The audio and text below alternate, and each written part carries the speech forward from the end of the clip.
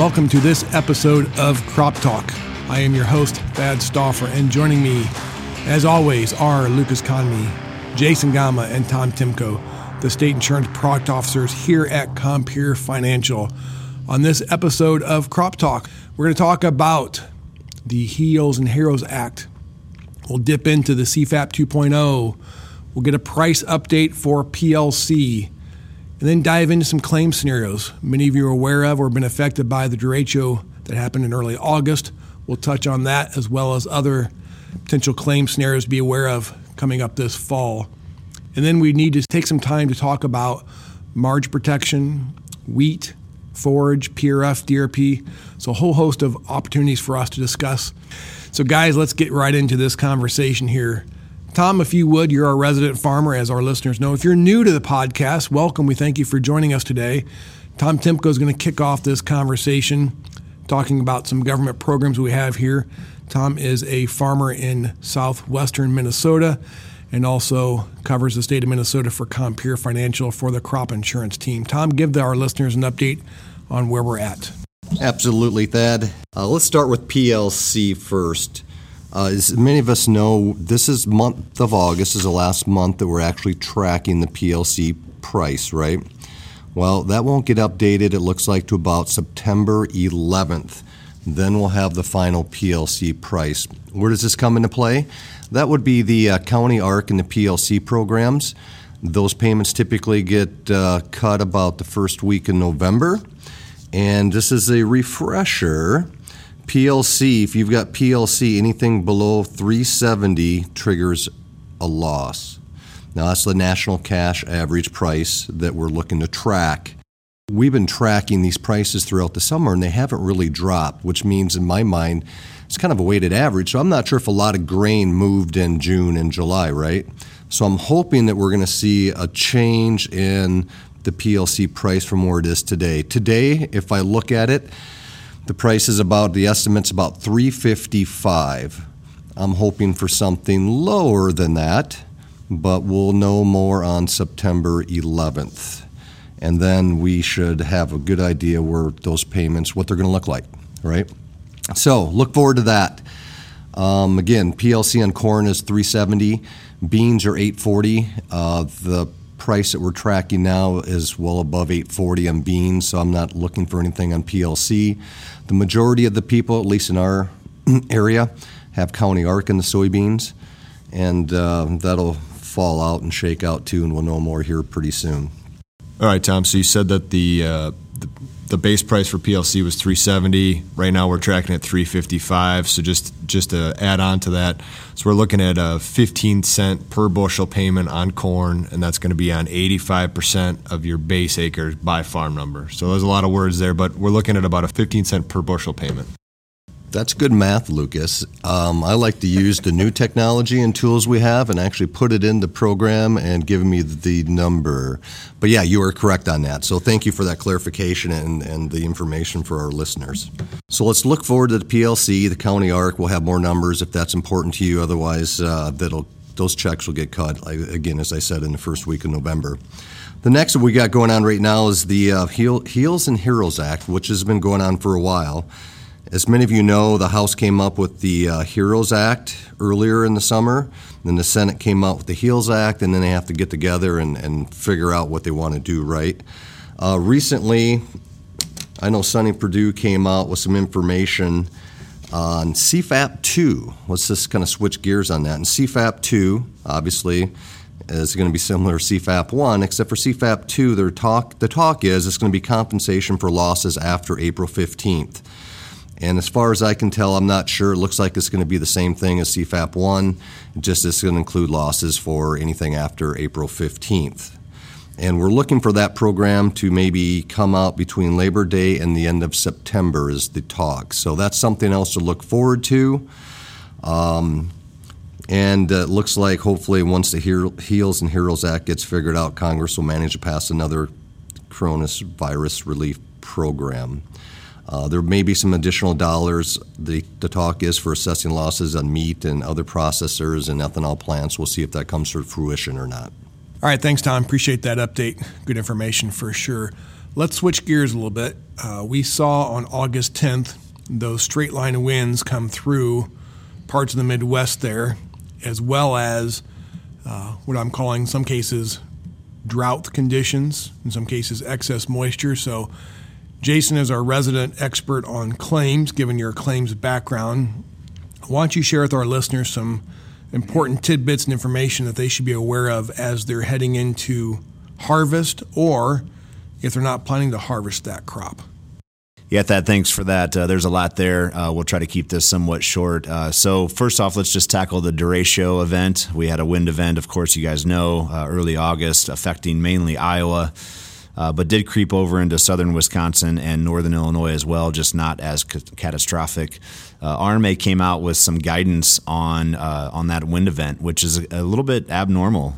So we're thankful for them to give some emergency guidelines, if you will, for that event. And what that basically is telling the AIPs, or the claims department within the AIPs, is they can go out and evaluate that ground, and if it truly is flat corn from the derecho, they're able to basically make the determination that it cannot be mechanically harvested. And if that's a true statement that it cannot be mechanically harvested, then they can go ahead and zero that production out, pay full liability on the policy. They can skip a couple steps that they have to normally do in the form of appraisal worksheets and whatnot. But the takeaway is they can just deem it zero value because it cannot be mechanically harvested. Then from there, what we're hearing, and this is needs to be fact checked a little bit more, is they can pretty much do what they want with it, from a silage, chopping, baling it up, destroying it kind of standpoint. They can't harvest it. Obviously, if they go in and get this zero determination and go try to get it with a combine, then all bets are off, obviously. Then it's no longer unavailable or unable to be mechanically harvested. Now the zero doesn't count. So the biggest thing with that, Thad, is just get a claim turned in. If you're in a derecho area, get the adjusters locked in, loaded, and have them come out and do some evaluation. And frankly, as we sit here on, basically the beginning of September, is a lot of that's probably already happened. So I'd encourage you to do that if you haven't already. Other things that are happening in the claims world, of course, we've got silage being chopped at this point. Guys are starting to think about harvesting. Of course, we're a little ways off from that yet. But frankly, the biggest thing here is to turn a loss in. Anytime you're going to do anything with that crop other than harvest it, you're going to want an appraisal done by the insurance company. So if you're going to chop it for silage, if you're going to put it to another use, if you're going to do anything to that crop other than harvest it for grain, you're going to want an appraisal on that ground or on that crop so that can be locked in from a guarantee standpoint. And then the last thing I'd mention at this point from a claim standpoint is, as we do transition into potentially starting to harvest here soon, if you've got old grain still in the bin from 2019, you're going to want to get that marked. Couple things you can do with that is you can ask the insurance company to come out and file an inspection through your agent. They can come out and measure that old grain before you put new grain on top of it. That's the biggest thing. And then just going a step further as you're harvesting, just remember, if you've got optional units or needing to keep production separate by unit, that you can self-mark your own bin as you're filling in 2020 grain that you're about to harvest. Put a piece of duct tape on the outside of the bin, mark it what unit it came from. All of that's available and able and allowable for you to do. So a couple things there. Old grain from 2019 needs to get measured by the insurance company prior to you putting new grain on top of it. Very important. If you don't do that, then that old grain is going to get counted as 2020 grain, and it's going to inflate your yields, which will kick you out of a loss in most cases. And then past that, just to reiterate, if you're going ahead and harvesting normally and you want to keep production separate by unit, that you're able to mark the bin yourself to keep that separate for a future adjustment by a loss adjuster. Good. Thanks, Jason. Again, important takeaway from me as I heard that was, if I'm not sure what to do, call my agent so they can turn in a claim or inspection. And before I do anything other than normally harvesting the crop, let my agent know. Okay, good. Listen, let's transition to this topic here where as we were talking about this conversation, we're in this period of time where a lot of decisions have to be made by September 30th and then shortly thereafter. So, Lucas, if you would, take some time here with our listeners and talk with what they should be thinking about from a risk management standpoint as we near the September 30th sales closing date. Yeah, thanks, Thad. As you mentioned, we're sitting here on September 2nd. We have a September 30th sales closing that's coming up for wheat and forage. But real quick, I want to touch on DRP, which you brought up in the beginning. So DRP is, as we know, sold every day or pretty much every day. But September 15th is going to be the cutoff to lock in quarter 4 DRP milk coverage. We do have some dates it's closed, one for report, and then we have Labor Day. So we're running short on days to get quarter 4 locked in. And if I look at yesterday, you could lock in a 16.63 floor, I think, for quarter 4. So still some good opportunity to lock in quarter 4. So if you haven't done that, reach out to your insurance officer and get your milk covered. But back to the September 30th closing day. Yeah, we have a couple coming up. So we have wheat sales. So winter wheat sales comes up September 30th. Make sure you talk to your insurance officer if you want to get that covered, or make sure you're going over your coverage. And then also established forage is September 30th. So we're looking at 2 different policies there. We're looking at a forage APH policy, which is individual coverage on your established forage, and then a forage AYP, which would be a county-based coverage. So those things are coming up. I want to stress the importance of at least considering looking at covering your forage. We know that's a very important crop, especially to the livestock producers. So definitely ask your insurance officers. It's not, those policies aren't taken out, I would say, heavily, but it's definitely something to consider and have those conversations about. Something I want to add to that, if we remember back to last spring, even on the podcast, or you heard from your insurance officers about that SCO policy, that's that upper band of coverage that goes on top of your individual policy that goes up to 86%. Well, that policy is available on forage and wheat as well, and so that might be a really good opportunity to increase your coverage, albeit county-based, that top band.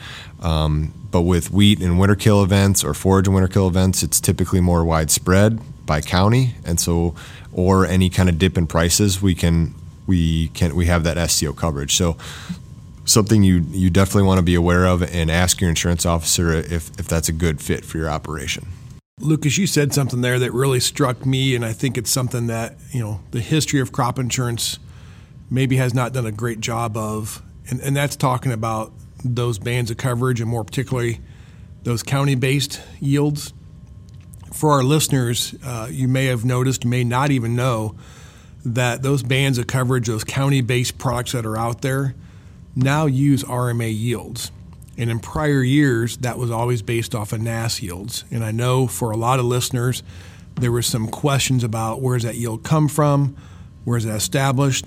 And really, when I'd say 2020 crop year moving forward, as we talk about in this case 2021 crop year, those RMA yields are very important, because that is all the yields being reported by those taking crop insurance. And we talk, at least in through the Midwest, roughly 90+% of all acres that could be covered are being covered by crop insurance. So there's a good representative sample for those RMA yields in that county. And I think it's important because, as we've looked at here at Compeer, what we call the correlation to your yields, individual yields to the county, and if you correlate, then we would say you're a good candidate for county-based products. And when you bring up SCO and that county-based, I think sometimes our listeners get tuned off of, that's not my yields. And what we're seeing is, because the subsidy is higher on those products, and I'm correlated because of the county, that comes into play, an option we got to consider, or at least talk about, and let you, the listener, make those decisions as to if that's right for your farming operation. Yeah, Thad, that's a really good point, and an advantage of working with Compeer is we have a lot of tools to go through that correlation. The other thing is we have all the history built, so we can look at all those individual crops by county and tell you if it is backcasting. It might be a short set of data, but we can tell you that if that SCO triggered. And like I said, we got hit pretty heavy with talking with SCO on corn and beans last spring. But I really think a place that's being missed is the specialty crops. And I know forage and wheat aren't specialty crops, but maybe not talked about so much in the crop insurance world. And so to at least take a look at that SCO option, to your point, it might be a cheaper way if you want to put it that way, to go up in coverage to get to 86%. Forage and wheat typically don't have high coverage levels from what I've seen, and I think if we looked at the numbers, that's the case. Well, this 86% band, albeit county-based, could be a good option for producers. So make sure you're asking your insurance officers about that, because it could really be helpful in your risk management operation. So, Lucas, you talked about the forage and the importance of covering forage. I think for a lot of folks, there's been some talk, but maybe not enough talk about a product called PRF, Pasture, Rangeland, and Forage. Would you share some thoughts with our listeners on PRF and that placement, or even maybe a high-level overview of what this product looks like and why it might be important for our listeners to consider down the road here? Sure. Thanks, Thad. The PRF product you talk about does not have a September 30th close date, so we're looking at the middle of November for that sales close date. So it is a little more drawn out, so you get some more time. If you didn't get your forage covered by September 30th, this leaves another option. So PRF, Pasture, Rangeland, Forage, is a product that covers just a shortage in rainfall by grid. And I'm not going to get into the details of the grid. I'll let the insurance officers do that. But we are essentially looking at one peril. So you can coverage your hay ground, or what I really think is advantage if you have pasture. So a lot of times, your pasture is going to get beat up by lack of rainfall. And so this gives you the option to cover your pasture if you need be, or like I said, or your hay, and you're going to cover it in intervals by 2-month intervals throughout the year. And the rainfall is measured. There's no claims being filed. It's just if where your land sits in that grid, if you don't get enough rain or a percentage of that you get to choose, you get a payment. It's kind of set up like the county-based policies. You can go to 90%, and you have a 150% payment factor. So it is advantageous to take a look at it if you haven't covered your forage. It is another option that's out there. Again, we have a little more time to look at that. It is one peril, being shortage of rainfall, but it could be a good option as it gives you more little flexibility. The other highlight that I like about PRF, and sometimes gets missed, is unlike most of the other crop insurance policies, you have to cover all your acres by county. With PRF, you can pick and choose which acres you want to cover. So it gives you more flexibility in covering your forage and your hayland. Thanks, Lucas. And again, key there is if you got questions, connect with your local insurance officer or associate insurance officer and talk with them to get more information. At this point in time, our goal with our listeners here is to get you well informed or get you to ask more questions of your local insurance officer. Let's wrap up our conversation here today with something that is also September 30th sales closing date, and that's a product called Margin Protection. It's not a new product, but it is something that arguably a lot of areas have not talked about or considered, and it kind of fits in real nice with this conversation we just had on SCO. Tom, I'm going to look to you and see if you want to kick off this conversation, and then others if you want to jump in and add to what Tom starts. Tom? Yeah, one of the products that we have not talked a lot about in the last couple of years is Margin Protection. Just a little background on Margin Protection. It's a highly subsidized county-based product. Gets you up to 95% coverage with a payment factor of 120% or 1.2. The reason why in my area we haven't done it is because we've always focused on individual bands of coverage and things that give us guarantees on our own APHs per se. There also was some hiccups in the way the claim maybe got paid out, and we got that corrected here about a year ago. And I'm actually quite excited about Margin Protection and what it can do for me because of how it protects price. Albeit it's a county-based program, I'm not sure if there's a better band of coverage or coverage program out there actually that protects price as well as Margin does. I actually have signed my apps yesterday. I'm going to wait another few days to see how the price tracks or turns out. And for the listeners out there, so Margin Protection is actually a fall policy. We track, like if you think of your RP or base policies that we track during the month of February, we track those prices now from August 15th to September 14th. Right now, we're tracking roughly about 380 futures because we're based off of 2021 December corn. And I don't know what the February prices are going to be. 380 is not really what I want. Typically, I'd prefer above $4, but I'm still a little concerned about what the markets could do from a pricing standpoint So I'm thinking this is a good risk management program for myself, for our operation, and I'm protecting price. And so just to go in a little bit, maybe the pros and cons, why I would take margin protection. It does a great job protecting price. We're tracking it now. Again, as I mentioned earlier, we don't know what the February price is going to be. I can take margin protection and have a base policy both. In lieu of that, the government allows me a premium credit to offset some of those extra costs. And actually, when I look at the numbers, my premium cost is for my base policy and the margin is very similar or less than my band of coverage I've been buying for the last couple years. Okay. We also have, in some companies or AIPs, insurance companies, we have increasing costs for those bands of coverages. I can incur a loss on a county basis, but not on my own farm, and get paid. But also works in reverse as well, right? But that's where my base individual policy comes into play as well. So again, depending upon cost in your area, you may have extra dollars to buy additional maybe hail coverage or wind coverage if that's important to you to cover for spot losses. It also, probably most importantly, I always go back to price. If this is my, maybe I don't want to say marketing program, but this is going to bide me time, and I'm hoping prices go higher, that allows me to lock in or hedge higher prices at a profitable area. So this is going to bide me time as well. Maybe why a producer, we'll talk about why a producer wouldn't buy margin. Maybe they're still uncomfortable with county-based programs. Maybe your personal yields don't correlate with the county very well. And as Lucas mentioned earlier, we have some pretty high-tech tools that we can actually go through and show if your farms correlate with the county or not. And maybe you just prefer individual coverage, right? I get it. Maybe it's credit purposes. Maybe you have variable ground or yields, or your numbers just work out by having an individual band of coverage for your own individual farms. But we have those tools to help you make that decision. And if you don't take a look at margin this year, make sure you keep it in the back of your mind for next year. I'm not saying it's the right tool every year and for every producer, but I'm telling you, this is an impressive looking product right now.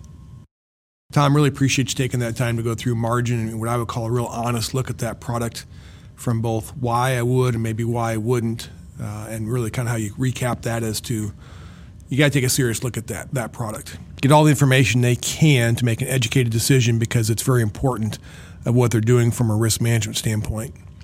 Well, listeners, we appreciate your time. We thank you for hanging with us here. If you're new to us, we'd ask you to go down and subscribe. Give us a rate, leave us a comment, let us know how we're doing. If you want to, leave us some information on what content you'd like to see come out of this podcast. And we look forward to connecting with you the next time around. Take care.